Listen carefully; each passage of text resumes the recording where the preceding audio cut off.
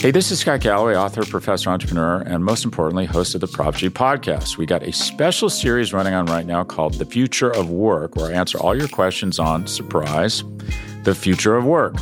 Questions including, what are we missing when we work remotely? Or how do we handle work-life balance when a major opportunity comes knocking? From the provocative to the technical, we're offering insights you won't want to miss. So tune in to The Future of Work, a Prop G Pod special sponsored by Canva. You can find it on the Prop G Pod wherever you get your podcasts.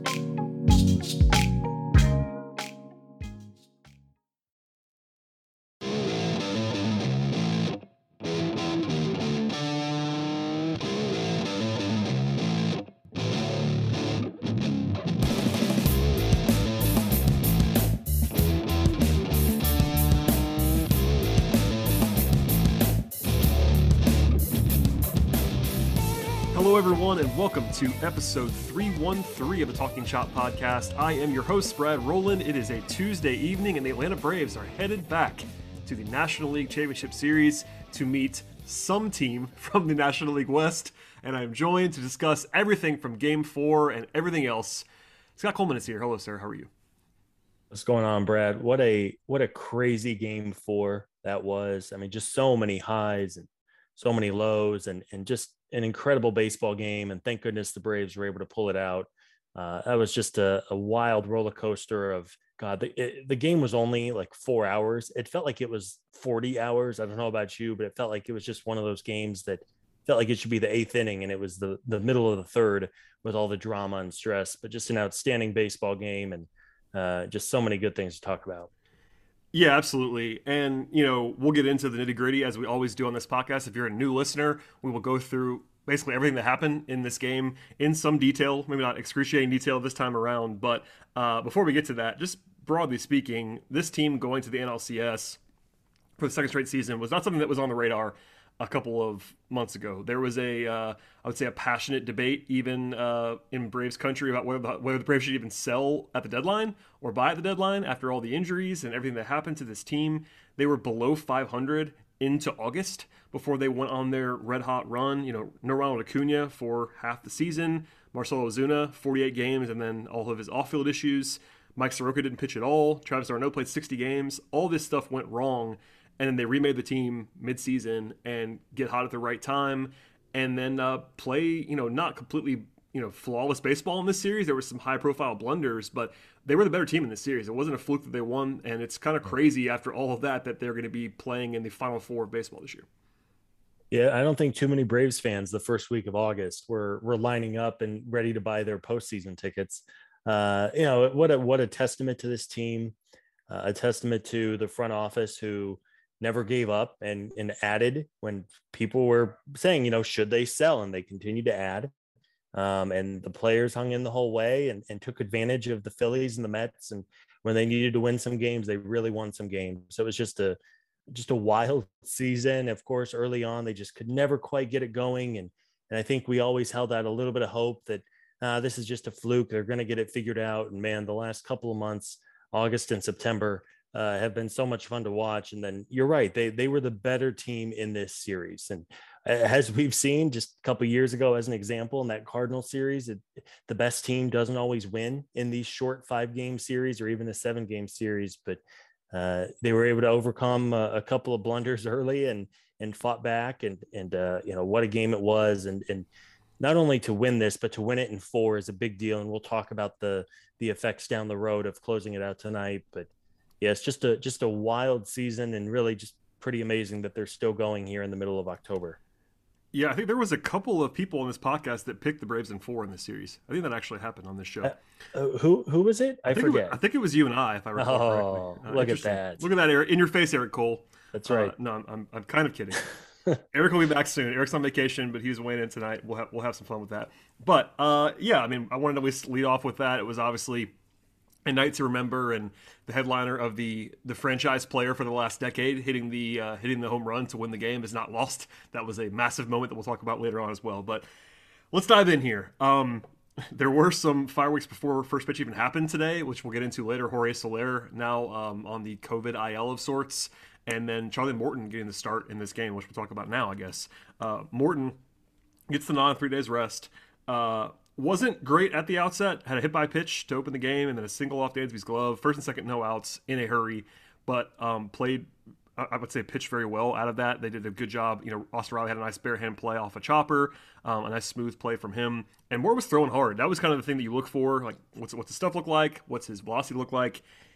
He looked himself for the most part, but it was certainly interesting. I was kind of on the side of being a little bit surprised they did it, not against it, but on the solo pod, I was like, you know what? I'm not sure what they're going to do with Charlie here or not pitch Charlie, and I would have had on sort of a short leash, which we'll come back to for sure. But what did you make of going with Morton in this game? And I think you have to take the results for the most part, but what was the process like in your mind? Yeah, I was thinking about it a little bit last night too, and I think you had to.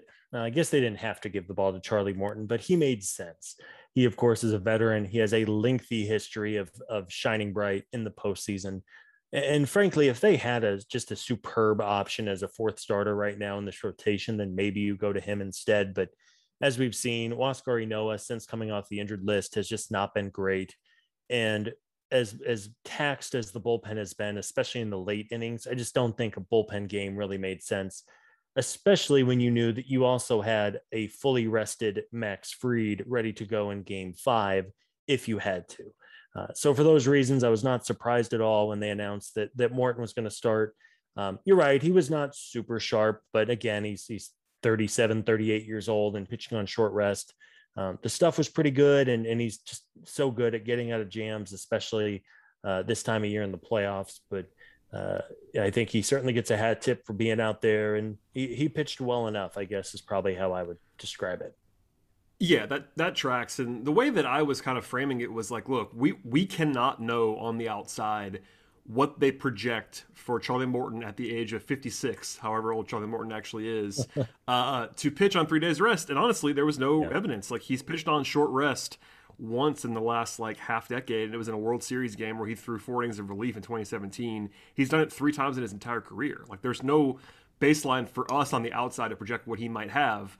But as soon as you see that they're going to start him, and they announced that on Tuesday morning, you have to assume that they have some level of confidence that it's going to be the normal-ish Charlie Morton. And if that's the case, you got to throw him out there. And, I kind of said it a few times before and then during, like, keep him on a short leash. You don't want to have him pitch, 6 innings today.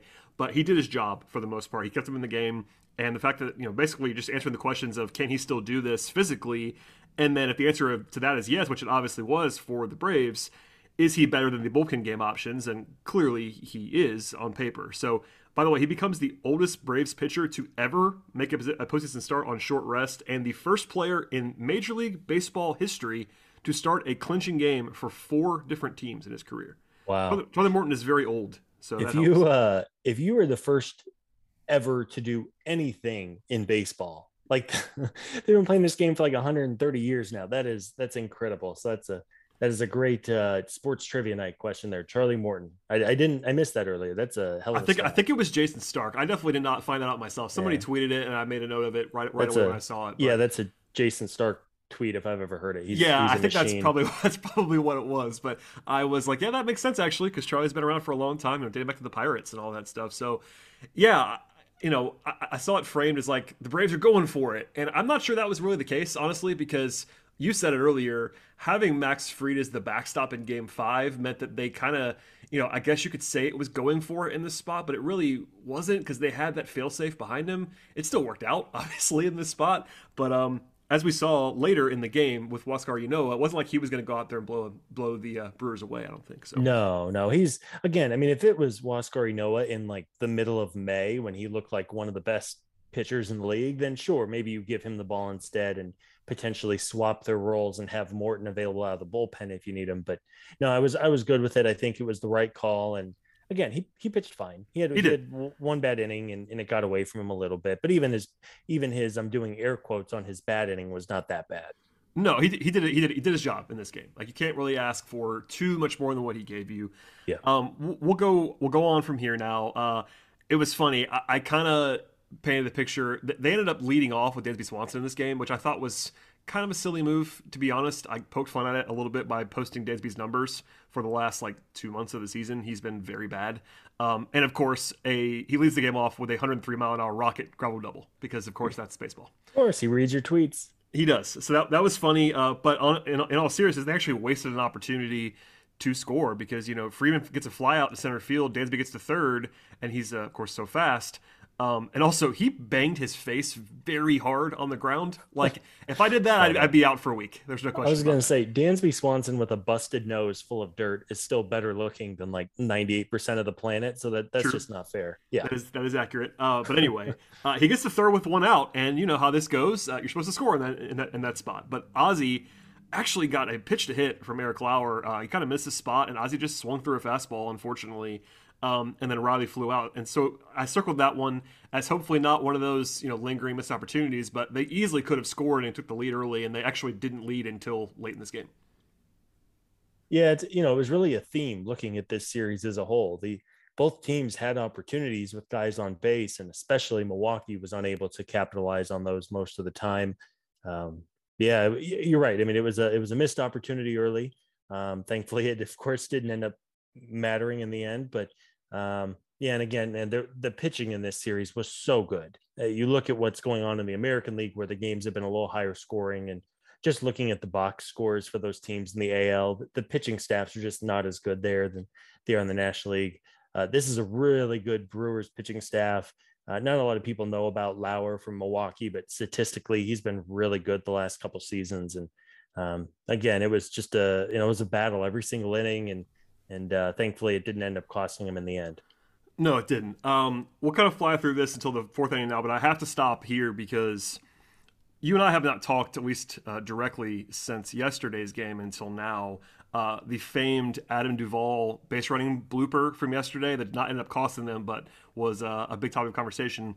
They had another one of those today in the second inning. It's kind of been lost to time now, but it was actually Adam Duvall again and Travis d'Arnaud both had a mistake at the same time. They just didn't even consider tagging up, it seemed like, on a first and second one out in the second inning for Heredia. He kind of hits this like blooper into left and hangs up, gets caught, and d'Arnaud's like at second base, and Duvall's basically like rounding third at this point. And it was not even like a diving catch. Like it was a, not a too terribly easy play, but still one where it wasn't a show-stopping play by the left fielder. Yeah. It was just kind of funny to see Duvall involved again with another base running play. Again, it didn't matter, but man, that was it was crazy 2 days in a row.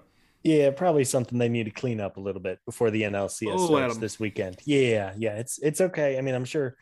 Look, I mean, Adam Duvall seems like an outstanding dude. He, of course, I'm sure nobody on the planet felt worse about the blunder, especially yesterday, than he did. And I'm sure, again, he's a very good baseball player. And I think he probably just misread it. It did come off the end of the bat today a little bit. Yeah, it was weird. And he was trying, and if it did land in shallow left field, he was trying to score, and I get it.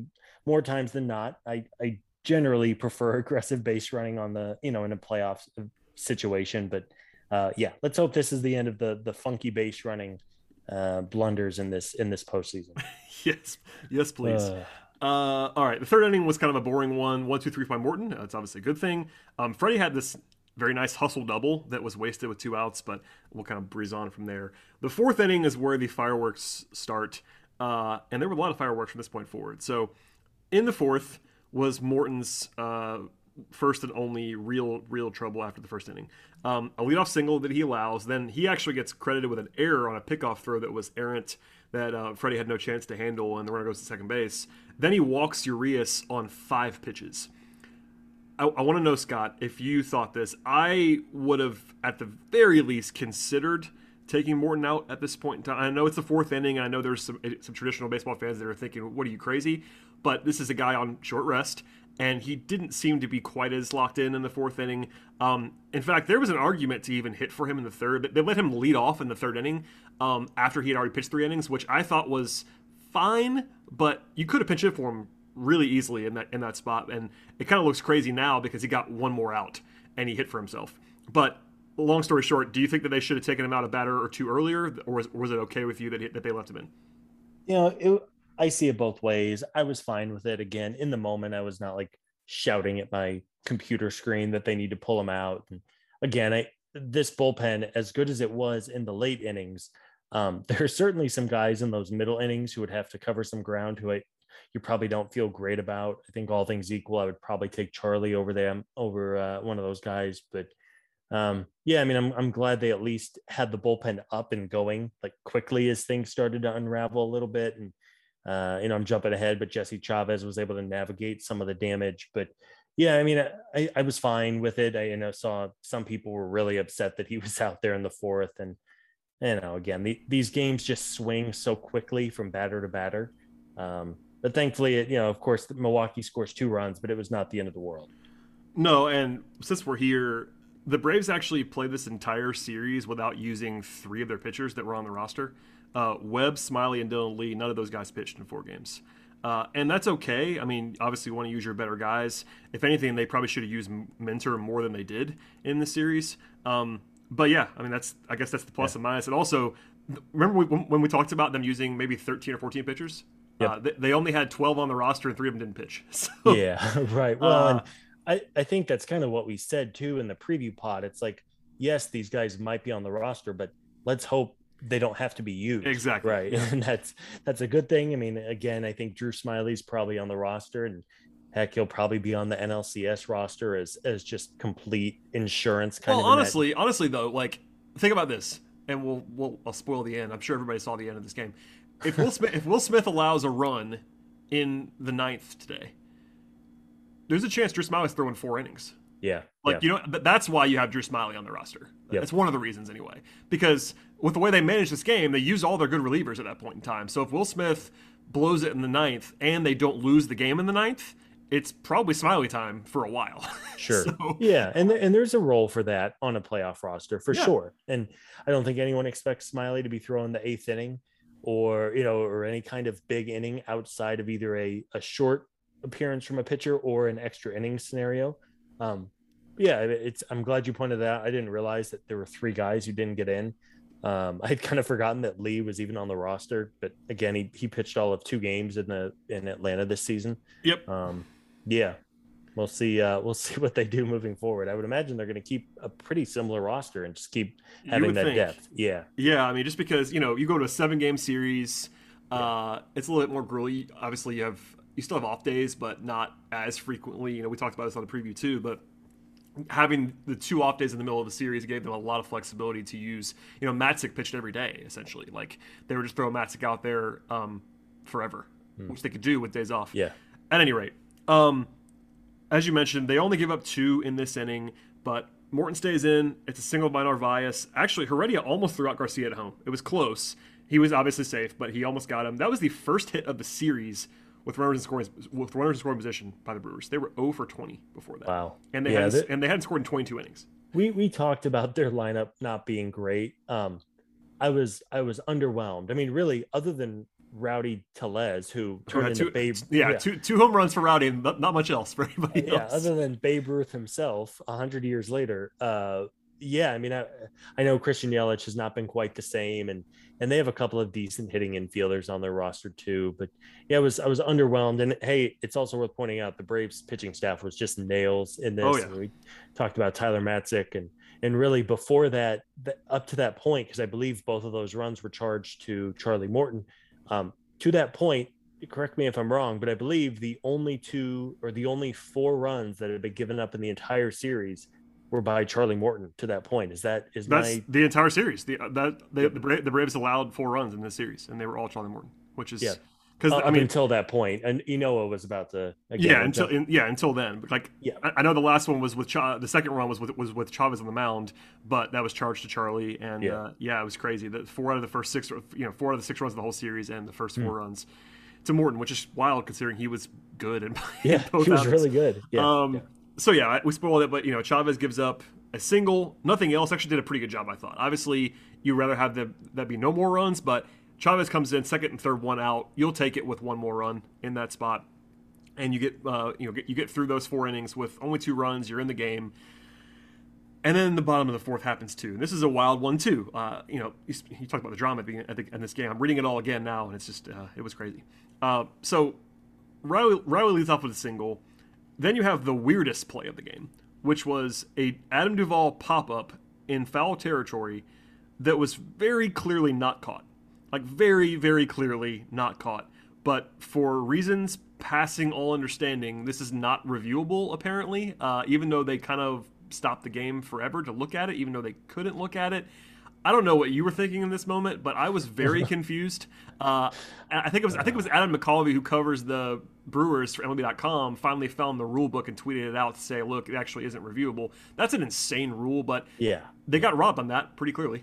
What was going through my head were some bad words because I could not believe it. I mean, how is that not a reviewable play? I have no idea.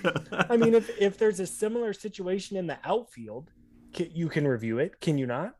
Apparently it's actually as simple or as silly, but I'll use the word simple for now, because it was in the infield and not the outfield. I have no idea. This is insane.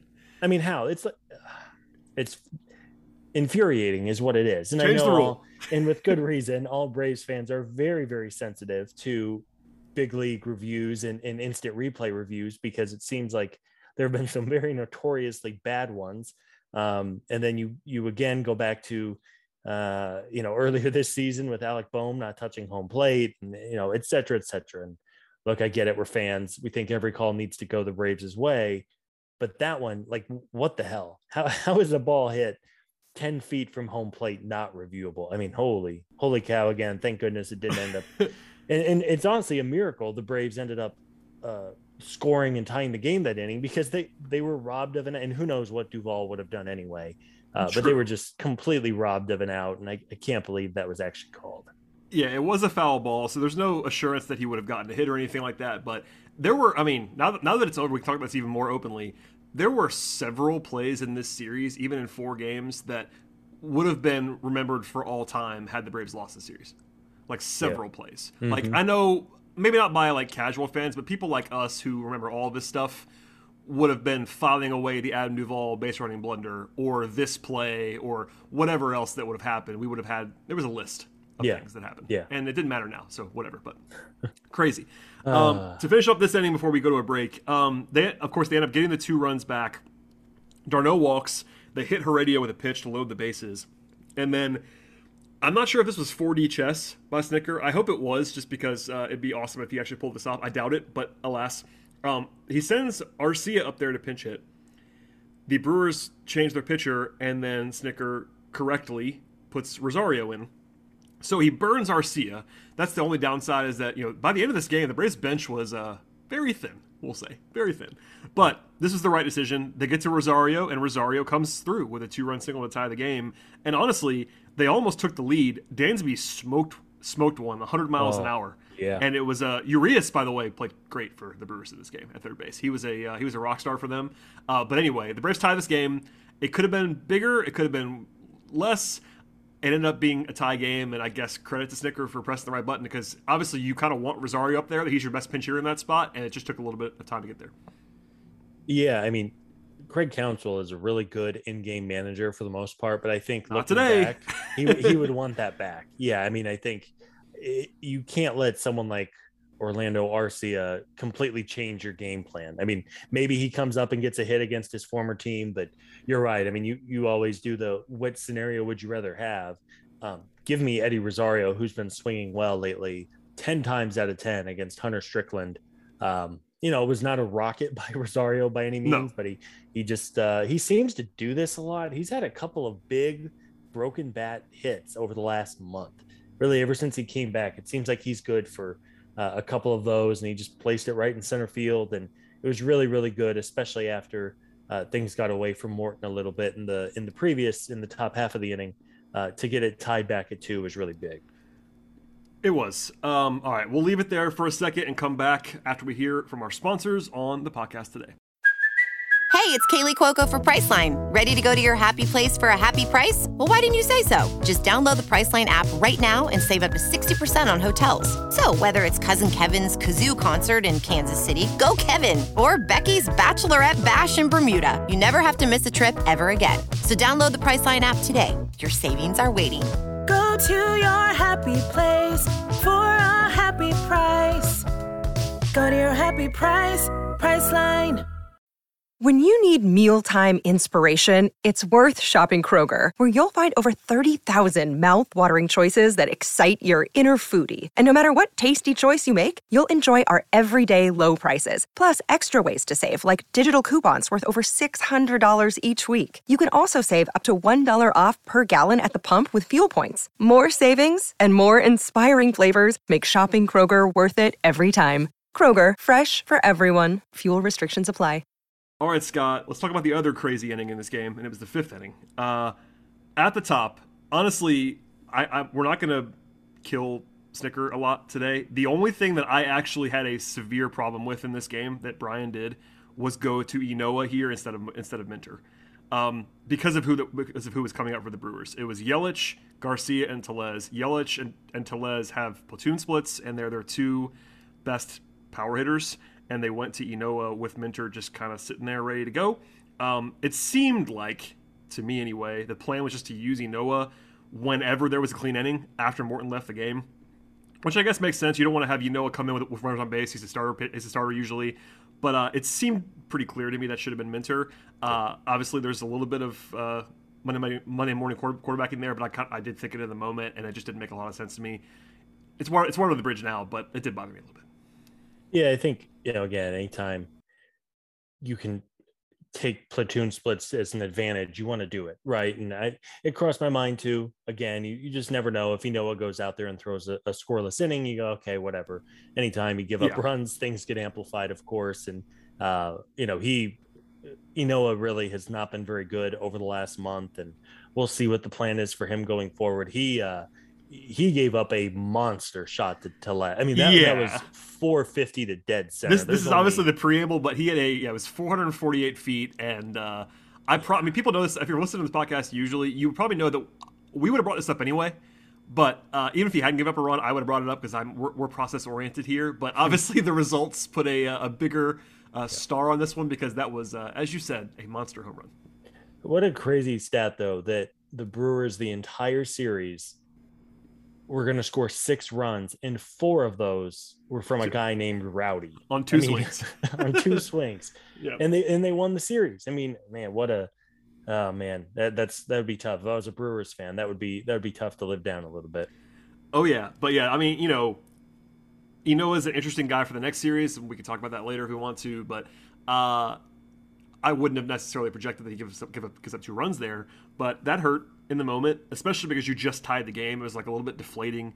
But credit to the Braves for bouncing back. Sort of the theme of the entire game/season is that in the bottom of the 5th, Ozzie singles, Riley walks, Duvall gets hit by a pitch, and then Jock Peterson RBI ground out. Not pretty necessarily, but he beats it out at first. Could have been a double play, ran hard on the line, beat it out. And then Travis d'Arnaud, who's been pretty bad for the most part this season, had a good game today and had a single to right to tie it at 4-4. And again, for the second straight inning, Urias saves an extra run with a crazy hop. I'm not sure if you saw the replay of this. Yeah. The chopper that was hit by Adrianza as a pinch hitter, I don't know how Urias caught it. It went over his head. It took the worst hop you'll ever see, basically. Yeah. And he caught it anyway. Yeah, it bounced off a rock or a pebble or something like that and went a little haywire on him. He was nails, man. Yeah.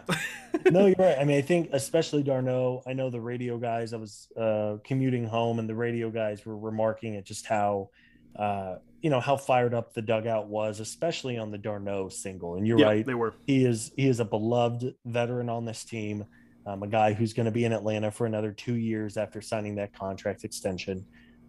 He was fighting it early on. He had a couple of big outs in games 1 and 2 in Milwaukee. But for him to get that hit there, and you also mentioned Jock, who of course was in the lineup today after his heroics yesterday and in the game before, for him to just put the ball in play again, we always kind of laugh a little bit. Good things happen, Scott, when you put the ball in play. At the grumpy old men in the TV booth. But no, I mean, if he strikes out there, suddenly it's 2 outs, and who knows where the inning goes. It's not hit hard, and hey, you have to get at least 1 run in there, especially in a playoff scenario. And again, anytime Jock Peterson comes up to the plate, him and his beautiful pearls, he seems to do something good. Yeah, that was obviously a positive. I mentioned it a second ago, but they were down to 3 bench guys by the end of the 5th inning because they used Adrianza there, they used Arcia, They already had gone to, they took Heredia out for Rosario. So a little bit short at that point in time, but nothing else to speak of. We'll fly through the 6th and 7th innings.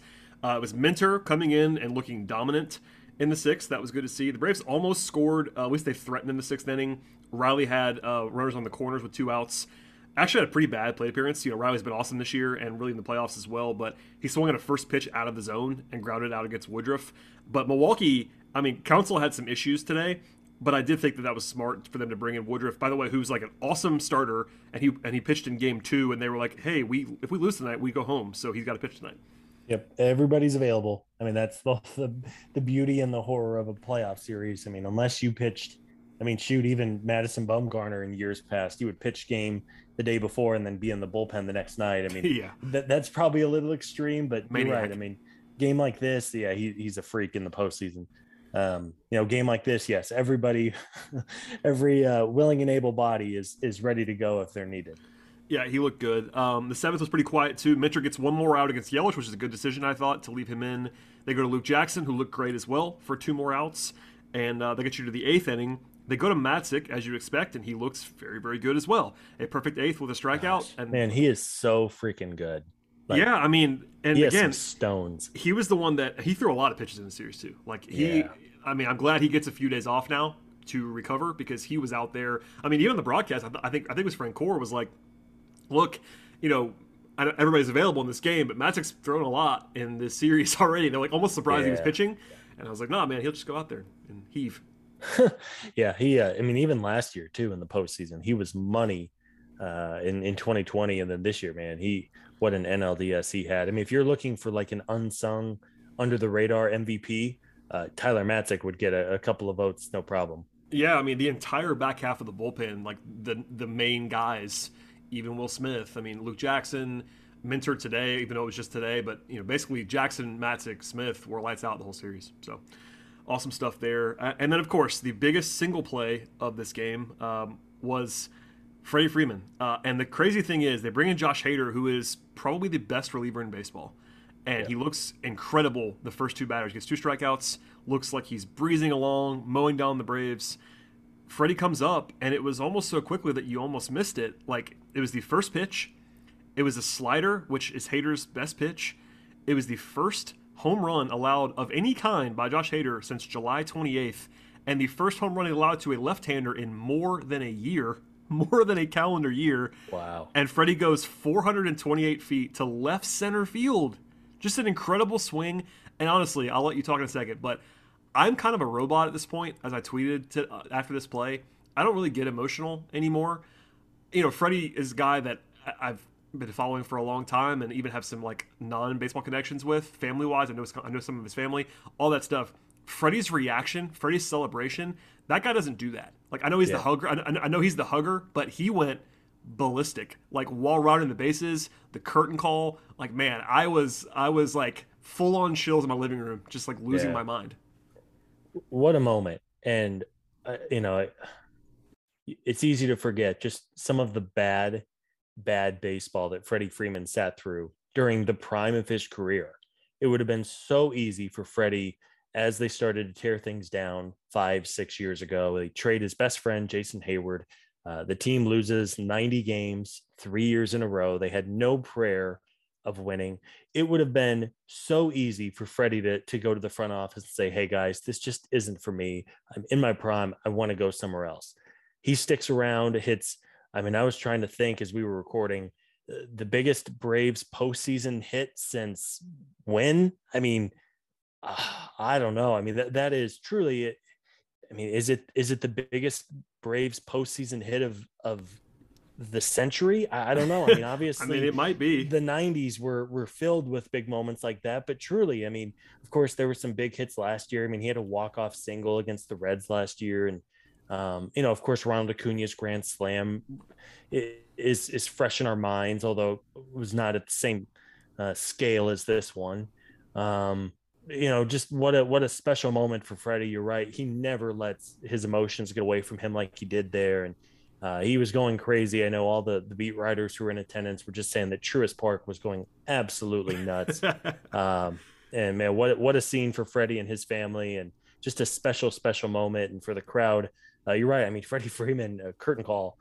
He is the most opposite all eyes on me ever, and he like sprinted out the dugout ready for his curtain calls. He deserves it, and that was really, really great to see. Yeah, I mean, obviously we're glad they won overall, but I'm even more glad they won this game because of that. Like he gets to have his moment, and everything you just said about the length. He's been the franchise player for a long time at this point, and he's a free agent. That's coming. It's looming. I was making the joke to people on text that like someone needs to put the extension in front of him tonight. Maybe he'll just sign it out of glee. Yeah. I don't know what's going to happen, but yeah, right. Probably the biggest swing of his career. Like he did have 2 home runs in the NLCS last year. It was actually really good in that series, and you could argue that's the NLCS and this is the NLDS. But given that it was a series-winning home run to make the NLCS, I think you maybe argue for this one. So at the very least, one of the biggest plays of his career, and they won the game because of it. So yeah. Awesome stuff. Yeah, it really was. And then from there, fittingly, it's Will Smith time in the 9th. And honestly, he pitched well. I mean, he gave up a flare single to start it off, and not even a bad pitch. Just kind of I'm not sure he broke his bat, but kind of just a harmless flare that goes into center field. Gets a pop-up bunt from heaven. Shouts to Colton Wong, who was dreadful in this series. Colton Wong, yeah. I'm sorry, he was so bad in this series for the Brewers. Sorry, Colton. He goes 3-1 on Adames. I thought he pitched great in that at bat, though. Just kind of battled him through this great slider to strike him out, and he strikes out Yelich to end it. Yeah. So Will Smith, much maligned, and with some good reason, throws 3 scoreless innings in the series. Yeah, his 9th inning today was fantastic. That single he gave up was a little blooper, as you said. It was not hit well at all. Yeah, the bunt. I mean, thanks for the free out. You have 3 outs left in your season. Even if you get the bunt down, like you're giving away one of your 3 outs for the rest of the year. Crazy. Thankfully, he popped it right up. I mean, it was about as easy of an out as you can possibly record in that situation. And then, Adames is the one guy in their lineup who really worried me. I thought if there was somebody, it ended up being Rowdy Tellez, but he was the one Rowdy guy. Yeah, man named Rowdy. That's a great blog name, by the way. But I mean, you're right. 3-1. He did not give in. He struck him out on a perfect slider, not one that was so far out of the zone that you were never going to swing at it, but also close enough that he swung and didn't put any good kind of a bat on it. And then, he just locked up Christian Yelich. Yelich, I don't know. I mean, he was a hell of a player a couple of years ago. I know he's had some back issues, and anybody who has had chronic back problems will tell you just how miserable it is. And I can only imagine what it's like trying to play baseball at the highest level with a bad back. But that was some big time pitching from Will Smith. I'm sure he was fired up, and just a really great way to close out the series. Yeah, for sure. And we talked about it, but the 4 scoreless innings from the end of the bullpen in this game after left between Minter, Jackson, Matzik, and Smith, that area of the team was just awesome in the entire series. The pitching staff overall, we talked about it in different ways, but giving up 6 runs in 4 games. The Brewers are not good on offense. We kind of said that at the beginning of the series, but still, that's still a pretty impressive run prevention by all parties involved. So I don't even know what to say. I mean, it was an awesome performance. They could have easily swept this thing as well. I mean, game 1 was winnable in every way. So They were the best team in the series. We'll see what happens next, but if nothing else, they can cherish this performance. And we can kind of leave it there for now. I mean, we could talk about a little bit of the NLCS stuff, but it's tough because as we speak, it's about 10:20 Eastern on Tuesday, and the Giants-Dodgers are still playing Game 4. The Giants lead that series 2-1. The Dodgers lead this game, I believe, right now. You can correct me if I'm wrong. I'm not watching. Yep. But if the Dodgers win, then they'll have Game 5 on Thursday. Regardless, the Braves will be playing one of those teams in the NLCS, and it will begin on Saturday. The good thing, I think you tweeted this even, correct me if I'm wrong, the great thing about finishing out tonight, other than just finishing it out, is that they can also line up their rotation, and that means being able to go back to Charlie Morton in Game 2. So you have Max Fried in Game 1 on long rest, and as we've discussed many times on this podcast, Max Fried with extra rest is usually awesome. And then Charlie Morton in Game 2 on full 4 days rest after today when he was kind of, not used terribly much. That's pretty nice to be able to go back to your 1, 2, 3, albeit in a different order. Yeah, it's huge. And again, I mean, we don't have the luxury of knowing how this Giants Dodgers series is going to go, but at the very least, they're going to finish it up tonight, and they could go into Thursday. And I think everyone's rooting for this to go to Game 5, just so the Braves have that advantage. It's worth noting. So, as a housekeeping note, so if the Giants win, the Braves will be the road team. So the Giants have home field. However, it's funny how this works out. So the Dodgers won 18 games more than the Braves this season, but because the Braves were a division champion and the Dodgers were a wild card team, the Braves would actually host the Dodgers on Saturday night on the chance that the Dodgers come back to win this series. So we will see what happens there. I've already seen a lot of discussion and debate over what team fans want to see. But yes, it's worth noting that just based on one of those little baseball quirks, the Braves would be the home team against the Dodgers, but they will have to travel west to play San Francisco if it's the Giants. Yeah, we will not do a full segment on this because it could be over by the time people listen to this podcast. I would prefer to see the Giants, even without home field, and that might be controversial. I do think that it's closer because of the home field thing, but you could debate how much home field actually matters. It is very funny that the Dodgers would not have home field against the Braves. 18 games over 162 is so big of a gap. Yep. It's just wild. The rules are rules, baby. Yeah, rules are rules. That's just wild. I mean, it's the case, but what are you going to do? Reward the division winners, I suppose. I think the best case scenario in my mind is Dodgers win Game 4, force Game 5, and then the Giants win, because that way the Giants have to press a little bit further. But I do agree with you. Like, I just want Game 5 to exist, because that way either team that the Braves are playing has played on Thursday and can't just line up their pitching staff perfectly in the way the Braves can. So that's helpful. I do think, and we might have time to do a full preview. I'm not sure. My schedule is actually pretty crazy. I'm traveling beginning on Wednesday, so we will definitely have podcast content between myself and Scott and Sean Coleman and maybe Eric Cole in the coming days. We'll have some stuff on the podcast network, so don't worry. But in lieu of a full-blown preview that I'm on, I do want to say the Braves are going to be the underdog in this series, betting-wise and like projection-wise. It's going to happen. The Giants won 107 games this year, and the Dodgers are the Dodgers. So just be prepared, Braves fans. No one's going to pick the Braves in this series. No one.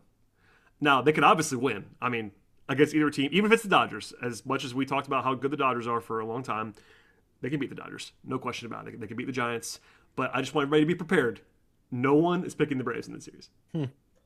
Hey, you know what? It's kind of fitting, right? This team only won 88 games during the season, but it's so true. I think what Freddie Freeman said in his post-game interview that, this is a different team since the All-Star game. And definitely, the way they rebuilt this outfield, and there's just so many opportunities for them to just, say, you know what, it's just not our year. You lose Acuna, you lose Soroka, you lose Ozuna, you lose Ian Anderson in the middle of the year, you lose Travis d'Arnaud a couple weeks into the year. It would have been so easy to make an excuse and not keep going. And here they are, man. I mean, even if they do have a team that won either 107 or 106 games awaiting them starting this weekend, why not? If you're ever going to talk about a magical season, this sure feels like a good one, and what a story it would be. And here's hoping, that they're able to make some more memories over the next couple of weeks, because this last series was a lot of fun.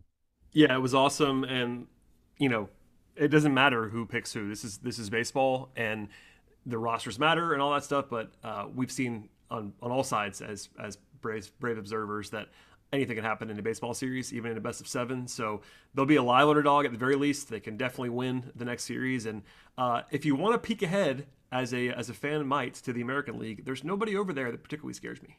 Just saying. No, I think Boston's lineup is really good. Houston, again, a good lineup, but we'll have to see if he left early today. He's probably their best starter, left with some kind of forearm tightness. We'll see what happens there. But you're right. I mean, even the Giants, who won 107 games, they are very good. We saw that they hit a lot of home runs, but again, you look at their roster and it's not like, holy smokes, there's just no way. And the Dodgers, as good as they are, and even though they literally acquired like an all-star team over the last 18 months. They don't have Clayton Kershaw. They don't have Max Muncy. Their lineup had some issues over the last 6 or 8 weeks of the year. They are not, I think they're certainly not as good this year as they were a year ago. And we know how the NLCS went. So again, you're right. I mean, the folks in Vegas, sure. I think they'll have the Braves as underdogs, but something about this team. They're playing really, really well. I think they've won 13 of their last 14 games now, or no, 13 of their last 15 games, dating back to the regular season. And one of those was a game where they just punted. It was the day after they clinched, and it was the hangover lineup, and they lost to the Mets. Yeah. But they're firing on all cylinders. And hey, this NLDS against the Brewers was not sexy. It wasn't easy, but there's just something about them, and hopefully they're able to keep that momentum going, and at least at the very least give one of those teams a real run for their money. That's well said. We will leave it there, and the Braves again open either in Atlanta against the Dodgers on Saturday or in San Francisco against the Giants on Saturday. And Game 2 will be Sunday, followed by an off day Monday, and then Game 3 next Tuesday evening. Lots to look forward to coming up in the NLCS.